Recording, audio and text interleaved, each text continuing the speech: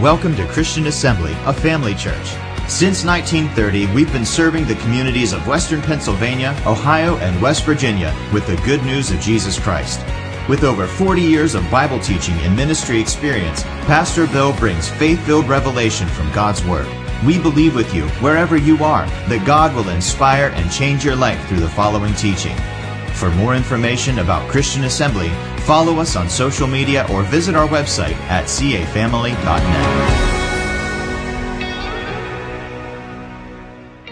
Father, we study your word in Jesus' name and believe right now the anointing upon it will manifest in each of our lives. We'll be changed by it from glory to glory. I thank you for utterance in the Holy Ghost, the unction to function, and making my tongue as the pen of a ready writer to proclaim truth with power and demonstration that will transform lives. We give you all the glory for it in Jesus' name. Amen. I want to begin by just a quick review. Unbelief is what kept the Israelites out of the promised land under the leadership of Moses. But by faith, Joshua led the next generation into the promised land.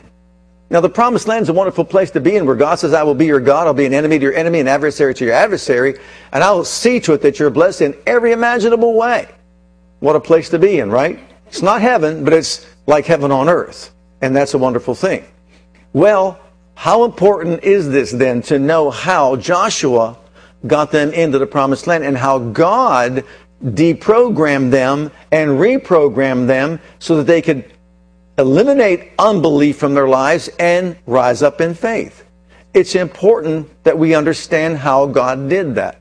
And if you think about it, if you were 20 years old and up when that was announced, when the judgment was announced upon the people, you died in the wilderness. 40 years, that was it, and you died in the wilderness.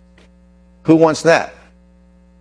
If you were 19 and under, God took you aside under the leadership of Joshua and raised up another breed of faith people, believers, that would usher them into the promised land. But how did he do that? And that's what this study is about. Number one, we talked about this already, our enemy is defeated. We need to recognize the fact that the enemy has been defeated. As a matter of fact, if you got your Bible out there? I want you to see this. I didn't bring this out, and we'll continue here in just a moment. But in Joshua chapter 2, when we say the enemy is defeated, it is so imperative that we understand that, and here's why. If you recall, when the 10 spies or 12 spies went out to spy out the land, what happened? 10 came back with an evil report of unbelief, and 2 came back with a report of faith. Okay, a good report, because they believed God. Well, what we don't see at that particular time when that's stated is that when these 12 went into the place of the promised land to spy out the land, the inhabitants of the land that they were so afraid of already conceded the land. They saw themselves defeated. They were ready to relinquish the land and give it to the Israelites. But guess what happened? The Israelites never showed up. And why didn't they show up? They were afraid. They said, we're grasshoppers. We can't possibly do it. Look in Joshua chapter 2, beginning at verse 8, because the second time around when we went into the promised land, this is what Rahab the harlot told them. And you could say it this way. She told them, what took you so long to get here? 40 years? Let's read it. Verse 8, chapter 2, Joshua. And before they were laid down, she came up unto them upon the roof, and she said unto the men, I know that the Lord hath given you the land. Did you hear that? I know the Lord has given you the land, and that your terror is fallen upon us, and that all the inhabitants of the land faint because of you. For we have heard how the Lord dried up the water of the Red Sea for you when you came out of Egypt, and what you did unto the 2 kings of the Amorites on the other side of Jordan, Sihon and Og, whom you utterly destroyed. And as soon as we heard these things, our hearts did melt, neither did there remain any more courage in any man because of you. For the Lord your God, He is God in heaven above and in earth beneath. Isn't that hysterical almost? They're afraid of the giants, but the giants are afraid of them. Because why? They're viewing it from the perspective that God is bigger and greater than they are. But the Israelites, we can't do it. We're like grasshoppers. It's just too big of a task. We're not going to be able to get in. And so stop listening to Joshua and Caleb. Those faith preachers, they're probably word of faith preachers and they're fanatics and all that. Don't listen to them. Listen to us. They're too big for us. They conceded the land. So they spent 40 years wandering in the wilderness when the land was already theirs. Needlessly did they flounder in the wilderness. They could have entered in. But it took 40 years because of their unbelief. Number two, we said that we've got a covenant with God. So number one, it's important to recognize the enemy's been defeated. Number two, we have a covenant with God. And nothing is more important than this. The fact that God is a covenant-keeping God, and when He makes an oath or a promise, He must keep it. He has to make it good. He cannot lie. We are the heirs of promise, and He made promises to us, and He will not in any way renege on any promise that He's made. Number three, remember where we were, where they're at, where they were, where they're at, and how they got there. We can summarize it just by saying, focus on what's going on and how you got to where you're at. Okay, so let's kind of break that down. Where were they? In Egyptian bondage and slavery. That's where they were.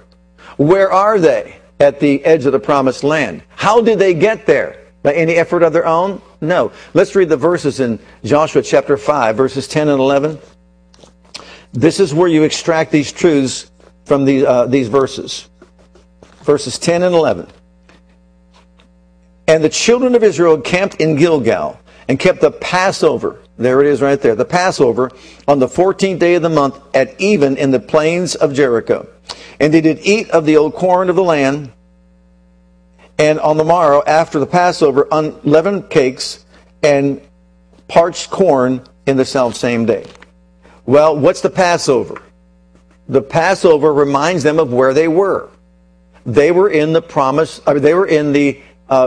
Egypt in slavery, enslaved by the Egyptians and basically just tortured.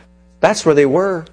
Well, how did they get out to get to where they're at? Not by any effort on their own.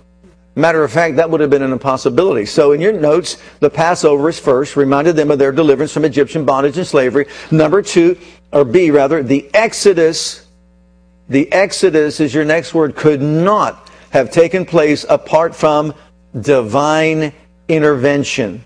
Could not have taken place without divine intervention. So it took a series of miracles that shook Egypt to its foundation. And that's how the people were delivered from Pharaoh's bondage and headed toward the promised land. So it's important for them to remember where they were, where they're at now, and how they got there. Why? Because they're there on no effort of their own. They had nothing to do with their deliverance. There's not a thing they could have done to get to where they're at, right before the promised land. God was the one who did it all for them. All they had to do was obey Him. Well, in Colossians chapter 1, verse 13, I believe you should know the verse, but we don't have to look it up. Who hath delivered us from the powers of darkness and translated us into the kingdom of the Son of His love. Who did that for us? So Egypt is a type of the world. And thank God we've been delivered not from Egypt, but we've been delivered from the power of sin, Satan, and sickness and disease and all that really is involved in the kingdom of darkness. We've been delivered from that. But how were we delivered from that? Well, Jesus did it.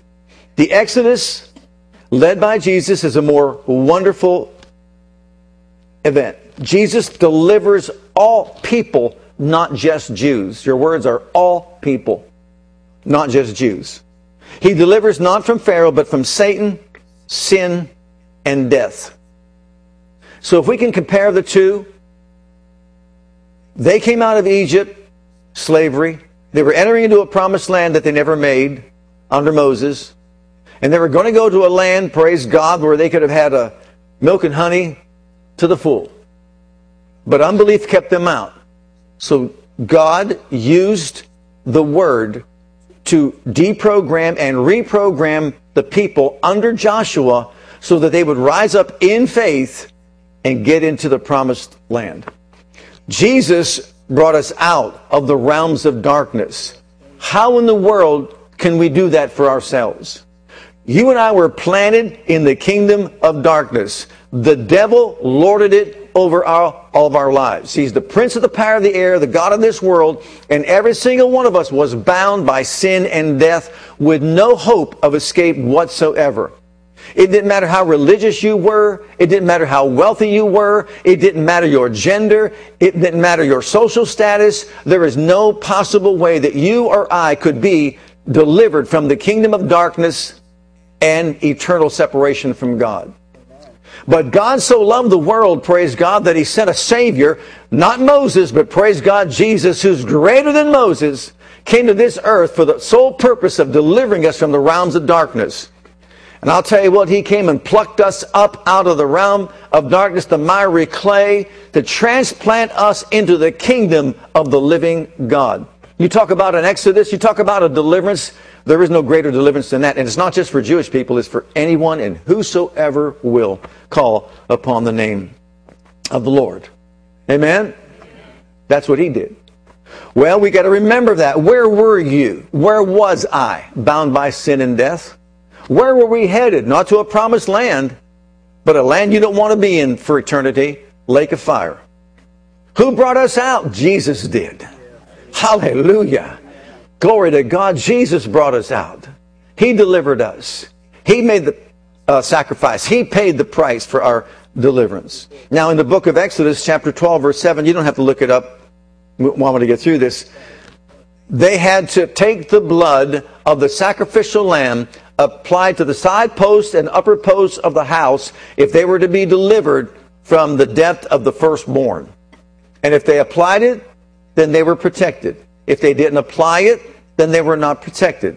So the shed blood was not sufficient. The blood that was shed had to be applied in order to be effective and to protect them from death of the firstborn. Well, the blood had to be applied, as your word, to the two side posts and upper posts, doorposts of every house. The blood of Christ must be applied not to the side posts of the house, but to the heart of an individual. Oh, aren't you glad you've been washed in the blood of the Lamb? He took you and washed you from your sins in His own blood and made you a king and a priest before the Father God. That's what He did for us. And so the application of the blood is necessary. That's why this, you want to call it a doctrine of universalism, is not true. In universalism, they say, since He died for all, then all are saved. No, no, no. Not everybody applied the blood. You got to apply the blood to be saved.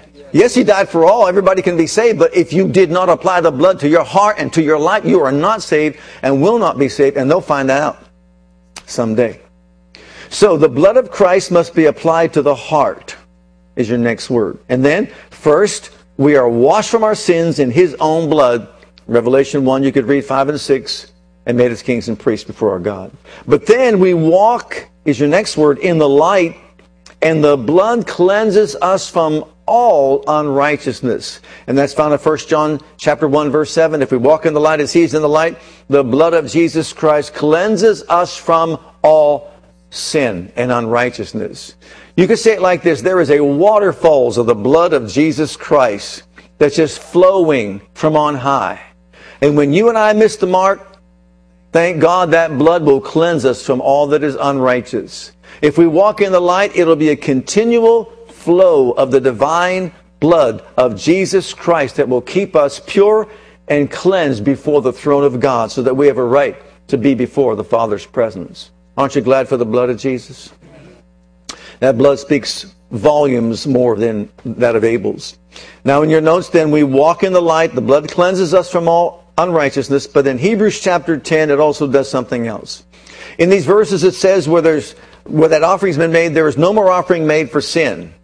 So having therefore, brethren, boldness to come to the throne.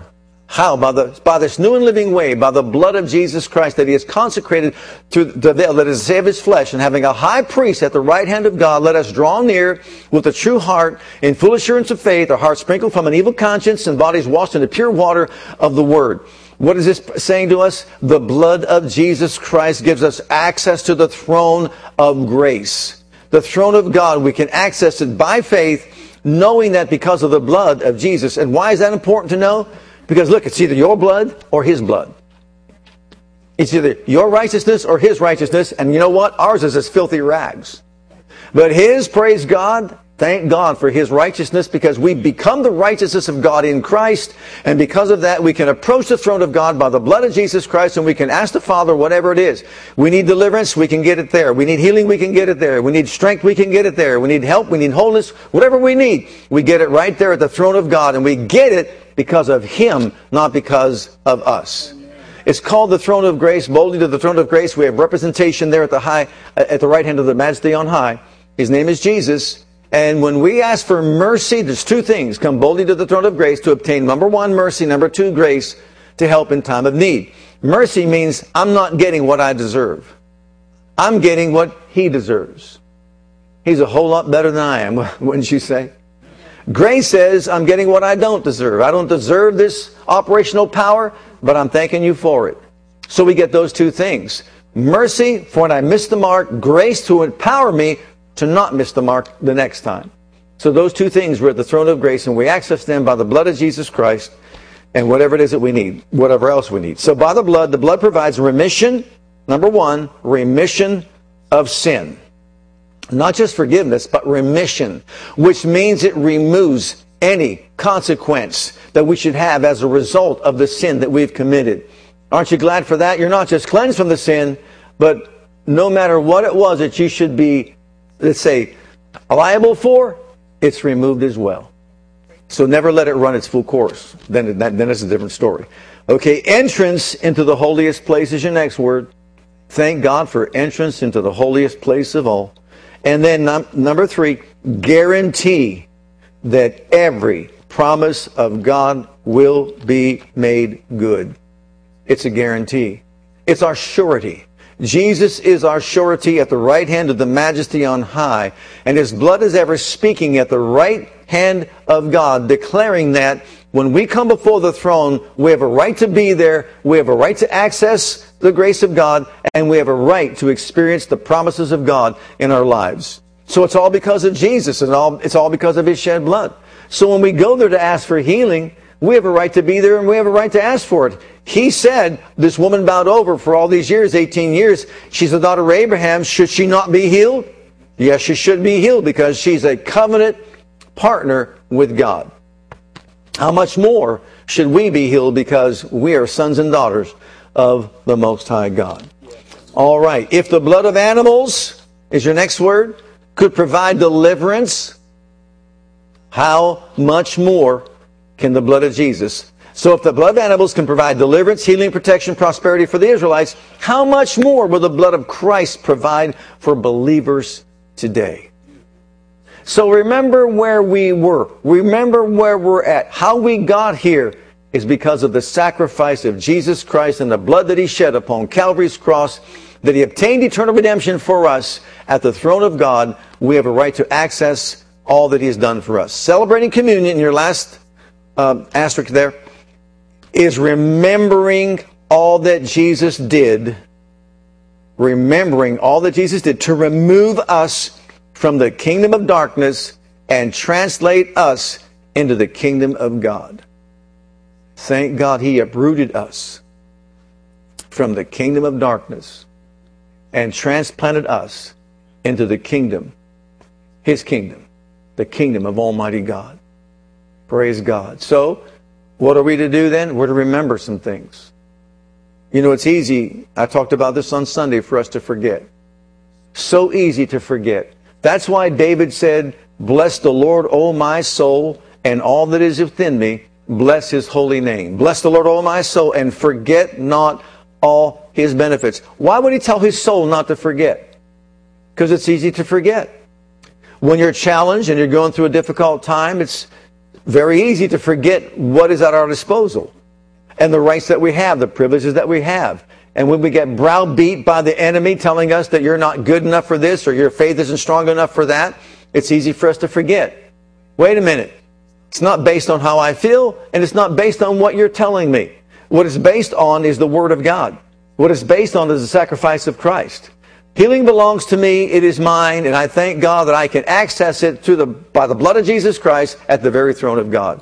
So I'm coming boldly to the throne, Father, and I'm asking you to deliver me, to heal me, set me free, make me whole. Number 4.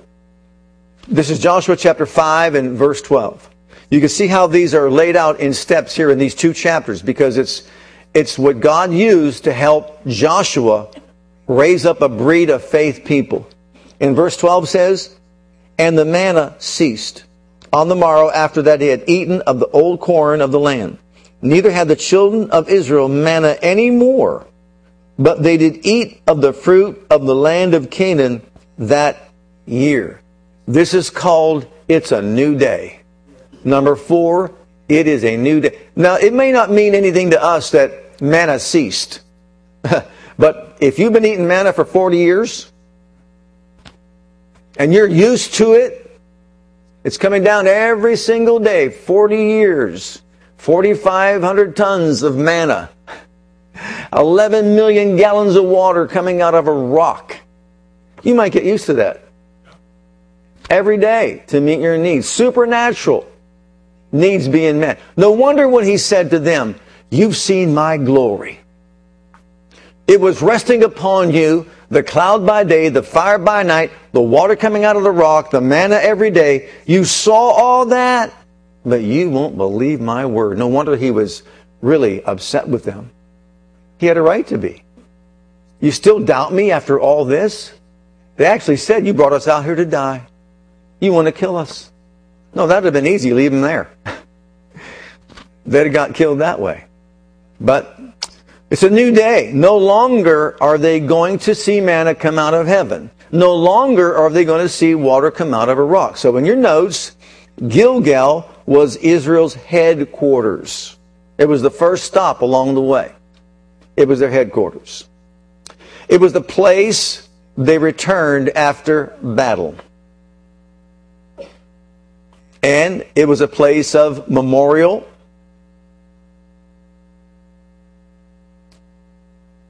It represents a place of obedience and a place of redemption. Gilgal to us is like our Calvary, and we'll see that in a moment. So, here they are setting up camp in Gilgal. Once they had access to the produce of the land, supernatural is your next word. This should speak volumes to us. Supernatural provision ceased. Would you say they were spoiled for 40 years? God didn't want them to get lazy, and he also didn't want to be an enabler. Well, think about that. He didn't want them to be lazy, and he didn't want to be an enabler any longer. The time has come to grow up. The time has come to take your place. The time has come to do your part. The time has come to use your faith. And that's what he's telling them. Okay. So, point C. Calvary is our Gilgal. The first stop along the way. Do you remember the story of Elijah and Elisha? How first they came to Gilgal, then to Bethel, right? And finally made their way on through to Jericho and all the way through Jordan. And when Elijah said to Elisha, "Stay here," that was Gilgal. The Lord has sent me to Bethel. Gilgal, type of Calvary, first stop along the way, and then you've got a place of divine visitation. This place is where they were to meet with God, but he said, "Stay here." And what did Elisha say? I'm not staying here. As long as you live and the Lord lives, I am not staying here.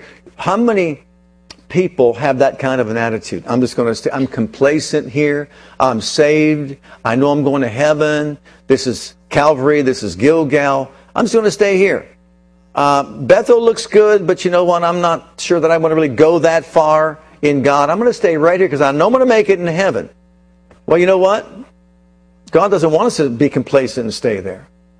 And so Elisha said, I'm not staying here. I know I'm saved, and I thank God for that, but I'm going to watch you every step of the way, because you know what, Elijah? I've watched God use you, and I've seen the anointing upon your life. I don't want what you have. I want double what you have. He wanted a double portion of the anointing of God that was upon Elijah's life. So he said, I'm moving from here. I'm following you to Bethel, a place of divine visitation. And what does that mean? Where we meet with God, where we sit before the throne, where we sit before the Word, and we allow the Holy Spirit to speak to our hearts and speak to our minds. I'm going to get to that place. I'm going to learn some things from that place. I'm going to watch you operate in that place. But then Elijah came along and said, well, now stay here, Elisha. Now the Lord has sent me to Jericho. Jericho is the place that we're getting to of divine manifestation. So we go from salvation to visitation to now manifestation, when the walls came tumbling down. I want God to be an active force in my life.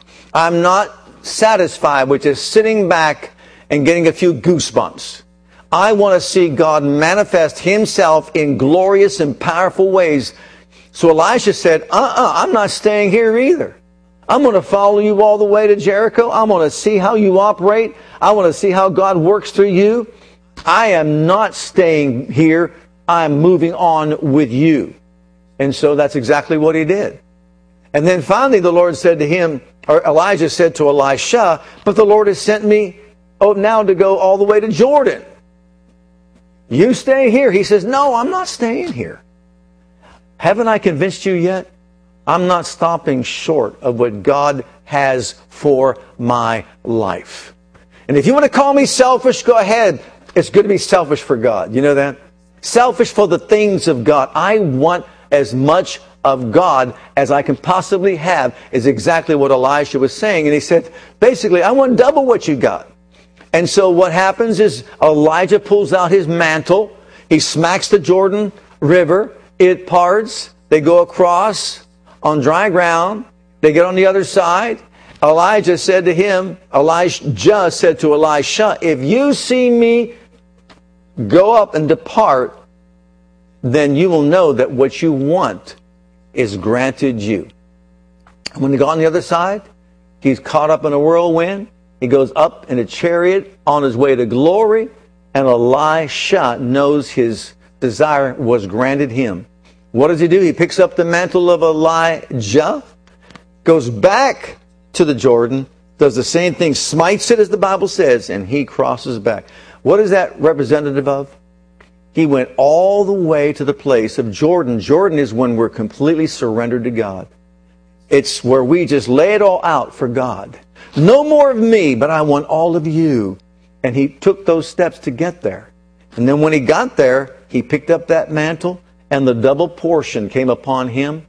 And he went right on back into the world now, a changed individual, empowered by the Spirit with this wonderful anointing. And what did he do? Twice as many miracles as Elijah did. And the beauty of it, if you know the scriptures in Kings where it talks about the last miracle that he did, the last miracle that he did with the anointing was an amazing miracle because he was already dead. He was dead and just laying there. His bones were there.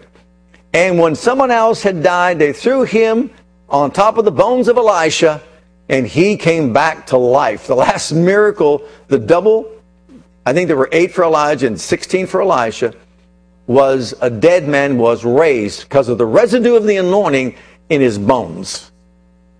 Wow. Isn't that amazing? Absolutely.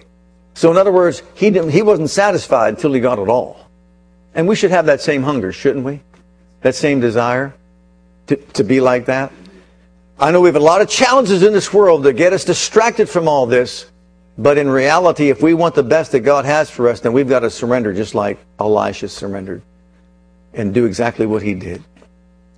All right, where are we at? That was free.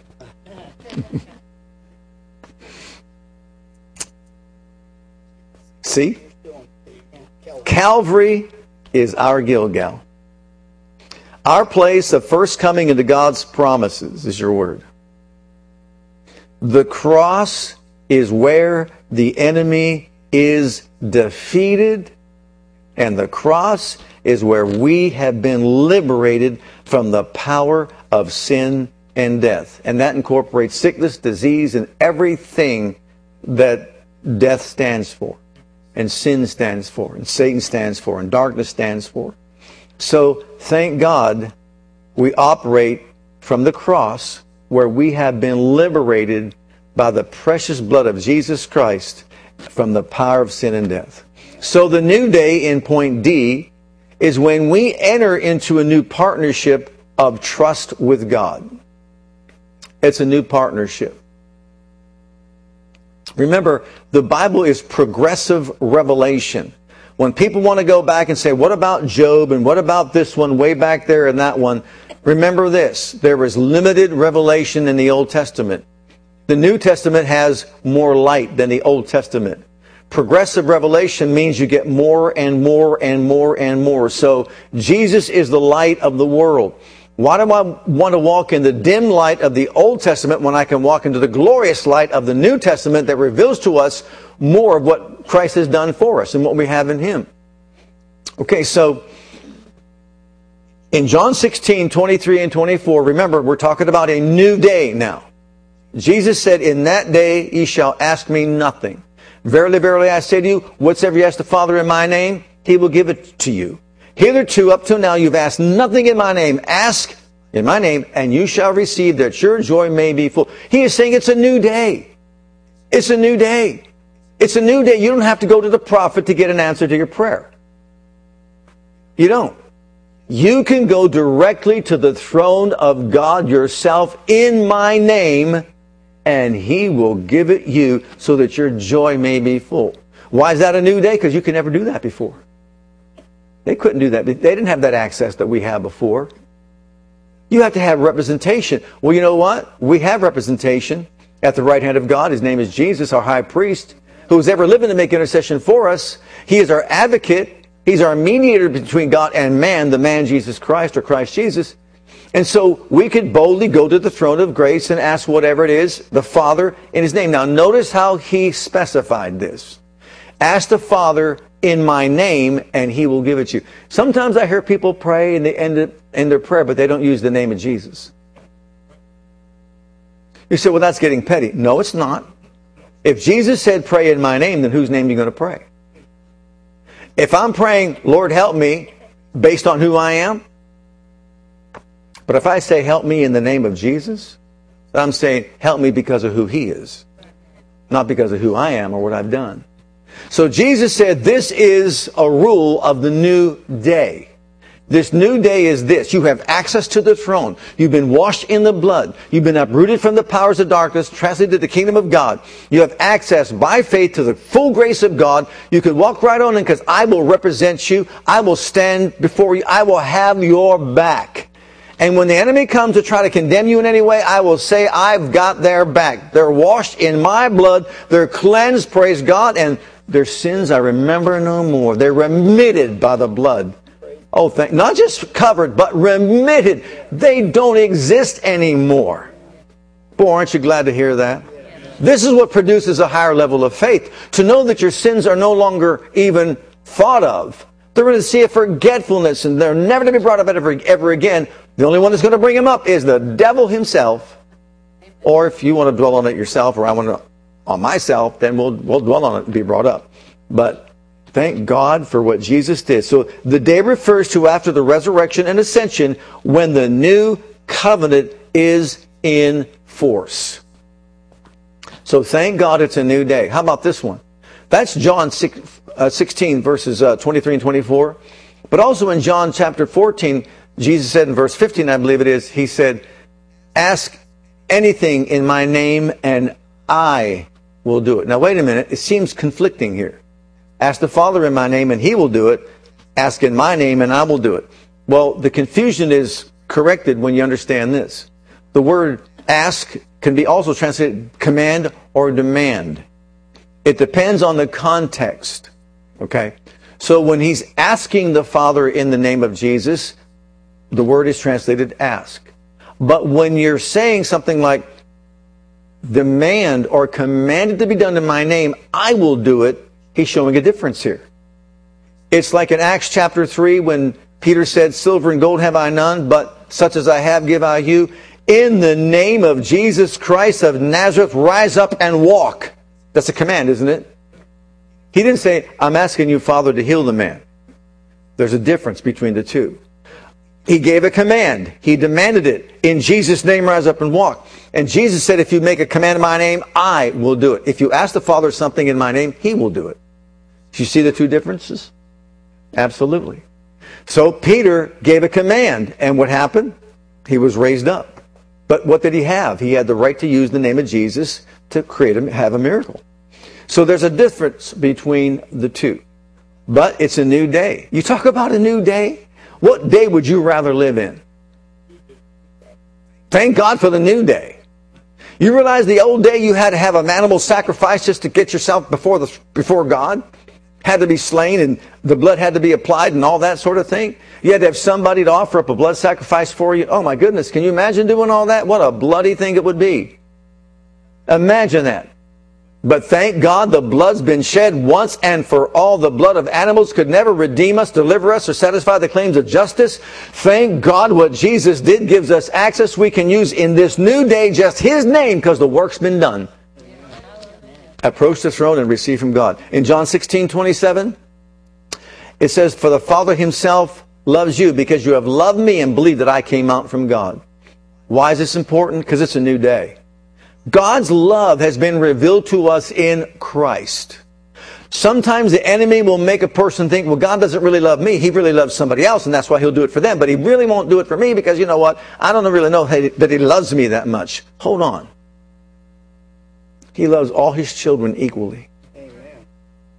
No matter who you are, no matter what you've done, no one was worse than the Apostle Paul in his day. He was killing Christians. He wanted anyone that named the name of Christ to be punished, if not beheaded, because his goal was to stamp out Christianity before it ever got off the ground, because he wanted to promote Judaism. Well, someone got in his way. You know who that was? When Jesus met him on the Damascus road with the papers in his hands and said, hey, Paul, why are you doing this to me? Well, who are you? Jesus, the one you're persecuting. You see, you persecute the church, you're persecuting me. Why are you doing this? How does a man like that, of that caliber, make a 180 without seeing Jesus?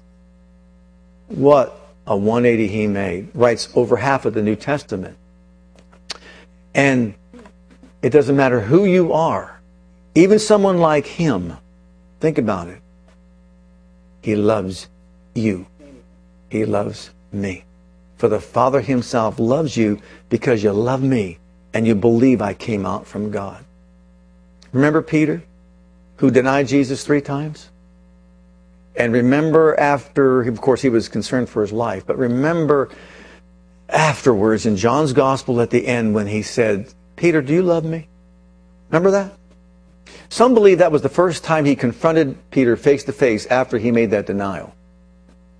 Not that maybe he may have seen Jesus before that in the crowd with the others, but there was a face-to-face confrontation when Jesus walked up to Peter and said, Peter, do you love me? I love you, Lord. He used the word agape. Do you agape me? And Peter said, yes, I phileo you. Brotherly love. Okay. But if you really love me, then do something. He gave him a chance to eradicate the 3 denials. 3 times he said, do you love me? Do you love me? Do you love me? What did he say to do?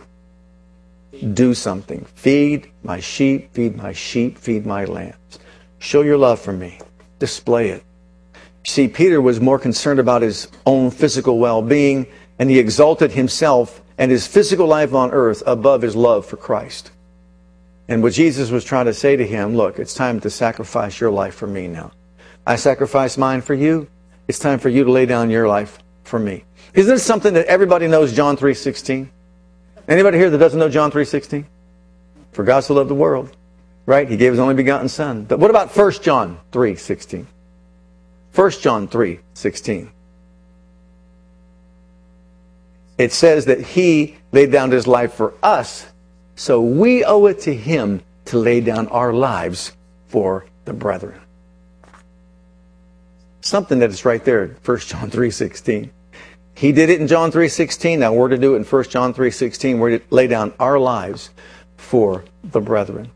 Okay, He loves us all equally. Love is the force behind redemption. You could put that in there. Love is the force behind redemption. Love motivated God to act on our part and redeem us through the blood of Christ. Love is the motivating force behind it. Everything we have in Christ is a manifestation of God's love for us. And until we recognize that, our faith level will be low. When you know someone loves you that much, you can believe they'll do anything for you. Okay, F. We now have the right to use the name of Jesus to access heaven and stand against every enemy. It's a new day. You couldn't do this before. You know, before man did not have authority over the devil. You realize that. Under that old covenant, the average man had no authority over the devil whatsoever. The devil wasn't defeated yet. But now we have. Instead of sitting back and expecting God to do it for us, remember the days of manna, we take responsibility for our own lives and cooperate with God by using our faith to receive what He has provided for us. That's all He wanted the Israelites to do under Moses, just believe.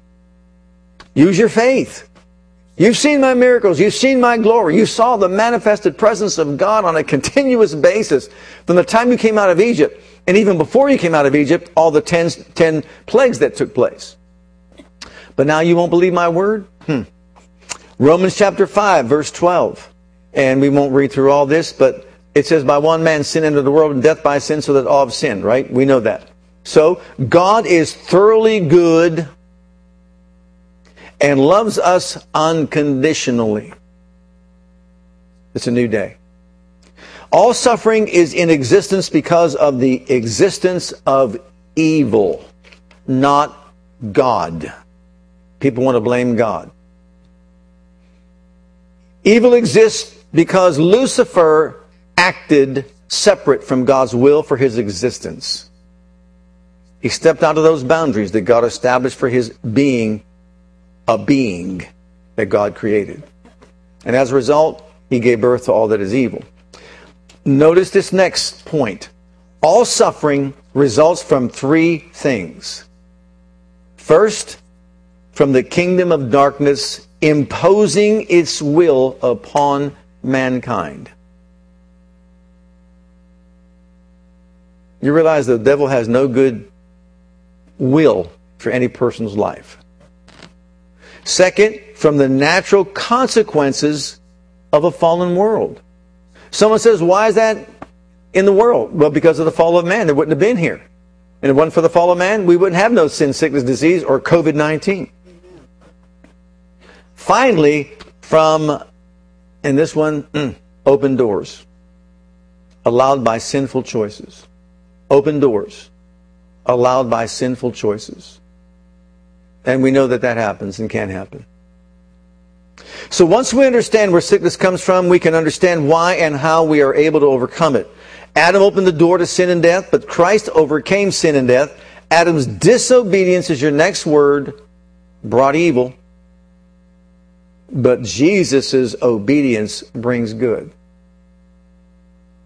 Look at the comparison. The first Adam, disobedience. The second Adam, obedience. We must enforce the accomplishments of Jesus in our lives and reign over the kingdom of darkness by the power of Jesus' name. And this requires faith. It takes faith. What's the victory that overcomes the world? Even our faith. How important is faith? Okay. So in 1 Timothy 6:12 then, in our closing paragraph here, or two, fight the good fight of faith. Lay hold on eternal life, whereunto thou art also called, and hast professed or confessed a good profession or confession before many witnesses. What? Fight? I thought Jesus did it all. He did. He did. Well, don't we have laws in our land that prevent people from robbing stores and committing murder? Mm-hmm. But don't we have law enforcement to see to it that the laws are enforced? And there'll be people that will stand against those law enforcement individuals? Right. It's just because the law says it's yours, freedom is yours, protection is yours, you have a right to have a peaceable life, doesn't mean you'll have an enemy out there that's not going to try to take that away from us. Right? So the devil's been defeated, but guess what? He's crazy. Out of his mind. You listen to him, you'll go crazy too. I'm telling you. Fight the good fight of faith. It's a fight. So in order to succeed, we must possess the spirit of a fighter. That's right. A warrior, Aaron. You're right. Put on a Rocky movie. Let the song play. Let it stir in your soul. When you start to get down, wait a minute. You see, it works wonders. You know, you're down and depressed and whatever, and all of a sudden, his wife comes along and says, "Hey, honey, I'm on your side." And all of a sudden, his whole countenance changes.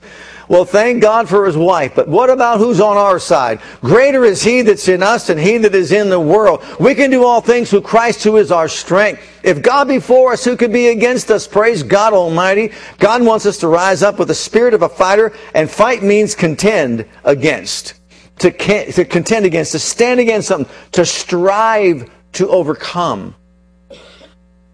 To gain by struggle. To prevent the success or, and your next word is effectiveness of the enemy.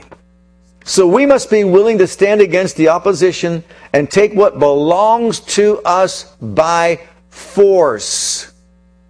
You think the devil's just going to let go of it? Not going to let go of it.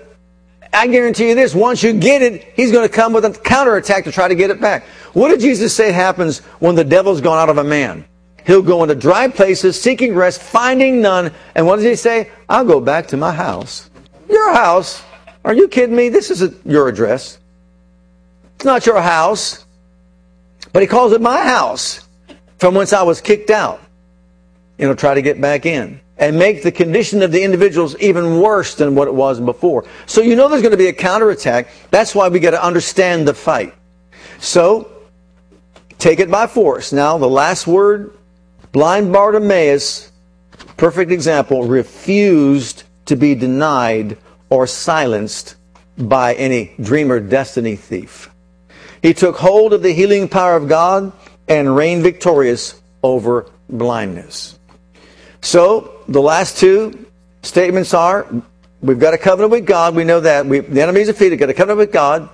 Remember where we came from and how we got out was not by our own strength, power, of ability, but by God, which means if God didn't want us out, He wouldn't have brought us out, right? But He did. And it is a new day. Don't live with that old mentality, the slavery mentality they couldn't get out of their brains, which is why they did not enter the promised land. But when they had a revelation of the new day, under Joshua's leadership, they got into the promised land, and that was an act of faith. And so unbelief kept them out, faith got them in. What camp do we want to be a part of? The rest of you? What camp do we want to be a part of? The faith camp. Oh, you're one of those faith people. Yes. I should get a badge that says I'm one of those faith people. Yes. Live with it. I believe God. Amen. I believe God that it shall be even as it was said to me, the Apostle Paul said. But Paul, you're on a ship that's going down. It doesn't matter. You got to get off. You got to get on the little boats out here and get out away from, because this is going down. No. I believe that God said not one hair on your head would be harmed in any way if you stay on the boat and believe God. And sirs, I believe God that it shall be as it was spoken to me. That is faith. Can you say amen?